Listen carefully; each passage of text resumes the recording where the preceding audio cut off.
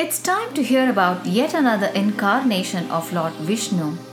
So far, we saw that Vishnu took the form of fish, a complete water being. Then, he came as a tortoise, an amphibian, followed by a land animal, the boar, in the Varaha Avatara. In today's episode, we will hear about Narasimha Avatara, where Lord Vishnu takes the form of Narasimha. What does this word mean? Nara means man and Simha means lion. The Lord takes this avatara, which is in the form of half man and half lion. Let us understand why he takes this form. The Dwarapalakas of Vaikunta, Jaya and Vijaya were born in the lower worlds due to a curse given by the sons of Brahma, the Sanat Kumaras. They were first born as Hiranyaksha and Hiranyakashipu. As you may remember from the last episode, the Lord took the form of Varaha and killed Hiranyaksha. Let us see what happens next. When news of Hiranyaksha's death reached Hiranyakashipu, he became very angry. He was filled with rage and he spoke. Oh, Vimurda, Trayaksha, Sambara, Satabahu, Hayagriva, Namuchi, Paka, Ilavala, and all of you others, listen to me. Our weak enemies, the Devas, have managed to kill my dear brother Hiranyaksha.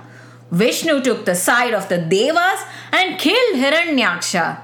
I want to avenge my brother's death and punish Vishnu. I will cut off Vishnu's head and using the blood that comes out of his neck, I will perform the Tarpana for my dead brother. Without Vishnu, the Devas will also perish. Until then, I will not be at peace. Here is what I want all of you to do. While I go to get strength to kill Vishnu, I order you all to go all over the earth and kill all the people who perform yajnas, which are the source of strength for the Devas. Destroy all the places where such people are. The Asuras, who were naturally inclined to create trouble, were very happy to hear this from Hiranyakashipu and went about destroying all the villages, cities, temples, fields, places of study, forests, ashramas, and other places. Soon, people stopped following dharma and stopped conducting yajnas due to this, and the devas started getting weaker. Hiranyakashipu consoled the sons of Hiranyaksha and then left to perform severe penance to gain strength. He chose a place near the Mandara mountain and began performing tapas. He stood on one leg with only the toes of that leg touching the ground, both his arms lifted up with his hands clasped in salutation and his head tilted upwards towards the sky. He performed this severe penance for a long time. Trees and anthills grew around him and ants ate up much of his flesh. Rain and wind poured water and dust on him. However, none of these things disturbed Hiranyakashipu and he continued his penance. This severe penance caused heat to emanate from Hiranyakashipu and it started affecting all the beings in all the worlds. The heat became unbearable and all the devas and sages went to Brahma and asked him to help. Brahma came to the ashrama where Hiranyakashipu was performing penance and spoke. Oh, son of Kashyapa, arise from your penance. I am pleased with your penance and will give you whatever you desire. Ask me what you want. He sprinkled a little bit of water from his Kamandala and Hiranyakashipu regained his original strong form and all the anthills and other dust went away. Hiranyakashipu paid his respects to Brahma and asked, Dear Lord Brahma, accept my humble salutations to you. Please grant me that I should not die by any of the beings that you have created in any world, be it an animal, human being, or a deva. I should not die inside or outside any place. I should not die in the day or in the night. I should not die on the ground or in the sky. I should not die by any weapon. Lord Brahma, perplexed at the request, had no choice but to grant the boon as he had promised. He granted this desire of Hiranyakashipu and went away. Hiranyakashipu was now very strong and knew the power of Brahma's blessing. He could not be defeated by anyone, either humans, devas, or fellow asuras or animals. He conquered the entire universe. Human beings, devas, gandharvas, asuras, garudas, siddhas, and all other types of beings alive were now under Hiranyakashipu. He moved into Indraloka and occupied the palace of Indra and ruled all the lokas from there. He took all the wealth created in all the worlds. He made everyone but Brahma, Shiva, and Vishnu to bow down to him and praise him and do whatever he ordered. Hiranyakashipu put strict rules in place that everyone should worship him and him only, and troubled or killed anyone who merely mentioned Lord Vishnu's name. One need not imagine the plight of all those devotees of Lord Vishnu, their sufferings indeed unspeakable. Unable to bear the tyrannical rule, the Devas and sages went to Lord Vishnu and sought his help. Lord Vishnu told them, "My dear devotees, do not despair. Wait for some more time. When Hiranyakashipu starts tormenting a great devotee of mine who will be born to him, I will come and kill him and restore Dharma."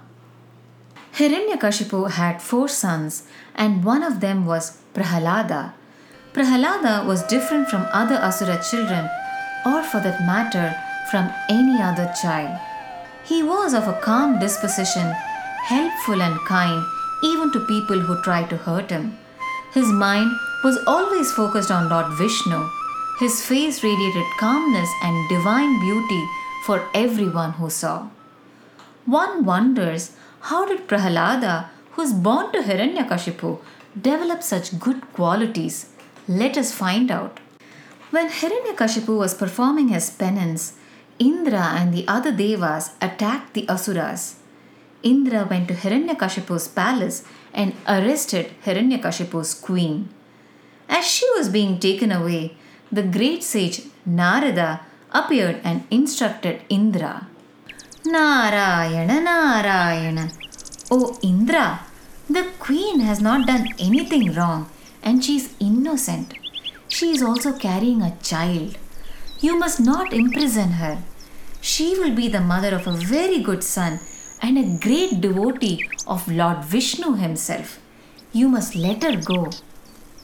Indra listened to the sage and let her go. Narada took the queen to his ashrama and looked after her. The queen performed service in the ashrama, and Narada told her stories of Lord Vishnu and taught her the right way of life.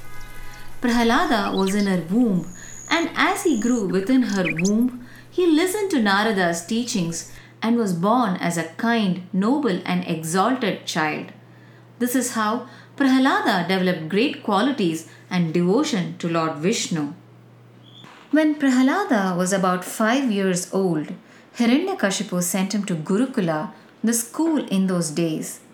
Sukracharya was the guru of the whole Asura clan, and his 2 sons were the teachers in the school. They taught Prahalada and all of his other fellow classmates the basics of life and imparted special instructions to Prahalada on what to do when one was a prince. Prahalada, however, was not interested in any of these, but listened to them while his mind was always focused on Lord Vishnu. After a few weeks, Hiranyakashipu called Prahalada, made him sit on his lap, and asked, "My dear child, you have been in school for a few weeks now. Tell me what you have learned."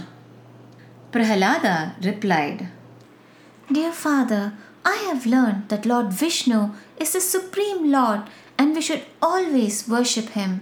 We should do all the things in life thinking about him constantly in our minds." Hiranyakashipu, on hearing this, became angry and worried. When he had prohibited worship of anyone other than himself, his own son was talking about worshipping Vishnu, his greatest enemy. He felt that people were slipping in unnoticed and were teaching him these things at the ashrama. Hiranyakashipu ordered that Prahalada be guarded all the time and instructed the teachers to teach him properly. Prahalada went back to school. Again, in the school, the teachers tried to teach Prahalada about how to conduct life as a prince, about weapons, politics, and other things. Prahalada had no interest in these, but calmly listened while his mind was always thinking about Lord Vishnu. Whenever his teachers were not around, Prahalada taught the other children about Hari, Lord Vishnu, and how to live life properly by being a devotee to him. The teachers were getting worried. They tried to change Prahalada's mind but failed. After a few more weeks, Hiranyakashipu again called Prahalada, made him sit on his lap, and asked again, "My dear child, tell me what you have learnt." Again, Prahalada said he has learnt about Lord Vishnu and how to worship him and how to be of service to society while being his devotee. Hiranyakashipu became extremely angry and shouted at the teachers, "You deceitful teachers! What have you taught my son? Do you not know what to teach him?" The sons of Sukracharya replied, "Oh, my lord Hiranyakashipu, whatever your son is saying has not been taught by us. In fact, we tried our best to teach him other things and even tried to stop him from teaching about Lord Vishnu to the other children. But he always is focused on Vishnu and there is nothing we can do." Hiranyakashipu became enraged and his face turned red with anger. He said, "This boy, Prahalada, is chanting the name of my enemy Vishnu. Even after multiple attempts, he continues to practice devotion to Vishnu. Because of this, he is now my enemy. Kill him!" Yes, Hiranyakashipu was so overcome by anger and stupidity that he ordered his people to kill his own young child. Immediately, the Asuras started throwing tridents, spears, and other sharp weapons on Prahalada, who was still thinking about the Lord, unaware of what was happening around him. Miraculously, none of the weapons worked. They did not even scratch Prahalada, let alone wound him or kill him. Hiranyakashipu ordered the Asuras to punch him and kill him with their hands. The Asuras began raining blows on the 5-year-old child, Prahalada. But nothing happened to him. Prahalada felt no pain, and it was the Asuras who became tired. After failing in their attempts, the Asuras resorted to even more cruel methods. They rolled Prahalada from the top of a cliff. They put him in the midst of many poisonous snakes, gave him milk mixed with poison, tried to get elephants to trample him to death. They did not give him food and water for a long time, and many other unimaginable ways. But nothing worked, and Prahalada did not even get a small scratch. Prahalada remained calm and smiling as always and had Lord Vishnu in his mind throughout these times. The teachers and the Asuras, frustrated by their attempts, came back to Hiranyakashipu and told him that nothing was working. Even worse, the other children were now becoming devotees of Lord Vishnu and were trying to follow the right way of life. Hiranyakashipu, with great wrath, summoned Prahalada to his palace. He addressed him, "You stupid, stubborn child! Why are you not listening to anyone?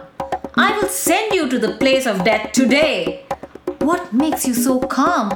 What gives you the strength that you're not afraid of me and nothing happens to you?" Prahalada calmly replied, "O king, the source for my strength is the one that is also the source of strength for you and every living being.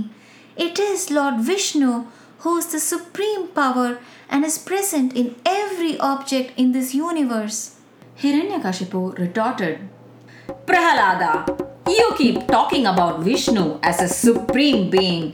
You know that I am the most supreme being in the universe. If what you say is true, then is that Vishnu present in this pillar? Hiranyakashipu pointed out to a pillar that was present in the palace assembly hall. Prahlada replied that Vishnu will be everywhere and of course he will be present in the pillar as well. Hiranyakashipu took out his sword in one hand and saying insulting words about Vishnu walked to the pillar and struck the pillar with the fist of his other hand with great force. From within the pillar, a fearful and loud sound, like that of great thunder, came. This sound shook the world and the other planets, and everyone were afraid. Then Lord Vishnu came out of the pillar in the Narasimha Avatara form, half man, half lion. His face looked like a lion with a majestic mane, angry eyes, and teeth resembling swords. The rest of the body was in human form, with a broad chest, strong and powerful arms and legs. Magnificent, fearsome, and roaring, Narasimha came out of the pillar. Hiranyakashipu, with great fury, started attacking Narasimha with swords, maces, and other weapons. Narasimha swept aside all the weapons just like someone swatting a fly and got hold of Hiranyakashipu. It was the evening Sandhya time, sunset time, when it is neither day nor night. Narasimha took Hiranyakashipu and sat in the entrance to his palace, neither inside nor outside. He placed him on his lap, neither on the ground nor in the sky. Then he tore Hiranyakashipu apart with his fierce and sharp nails without using any weapon and killed him with a roar. Every condition in the boon that Hiranyakashipu got from Brahma was satisfied and Hiranyakashipu was killed. Narasimha, even after killing Hiranyakashipu, was angry and fierce. He was angry that Hiranyakashipu had caused great trouble to his devotee Prahlada. He roared and with great anger sat on the throne that Hiranyakashipu had. The Devas, Brahma, Shiva, and others came, but were too afraid to even go near Narasimha. Even Lakshmi, the manifestation of kindness and Lord Vishnu's inseparable companion, could not go near Narasimha due to his anger. Everyone requested Prahlada to go near Narasimha. Prahlada did as he was told and stood near his feet. Narasimha, on seeing his young devotee, calmed down and he placed his right hand on Prahlada and blessed him. Seeing this, the others came near Narasimha and paid their respects. Prahlada asked Narasimha to take him also to Sri Vaikunta, but Narasimha asked Prahlada to stay on this earth and rule the universe according to the right rules of Dharma. Narasimha then assumed his original form and returned to Vaikunta. Prahlada stayed and became a great and wonderful ruler. Good things happened to his people and kingdom when he was here on earth. Even while he was ruling his kingdom, Prahlada was always a devotee of Lord Vishnu and he taught that to his people. By the way, Narasimha is half man and half lion, right? How do you think he looked? Magnificent, of course. A great teacher says that Narasimha was so beautiful that if one looks at him, even the most beautiful human being will look ugly compared to him. The most beautiful lion will look ugly compared to him. His beauty, combining half lion and half man, was the most beautiful being. Narasimha Avatara, though considered a fearful Avatara, is actually the most kind Avatara from the perspective of his devotees. He did all this because he wanted to help his devotee Prahlada. One should not be afraid of Narasimha. In fact, Narasimha is the form of the Lord that is the most kind, removing the obstacles of his devotees to help them lead the right life, thinking about him. Next time you go to a Narasimha temple, enjoy his beauty and the kind look in the Lord's eyes. With this, we come to the conclusion of the Narasimha Avatara. Prahalada had a grandson named Bali Maharaja. We will listen about Bali's greatness and what Vishnu did in his next avatara, the Vamana Avatara.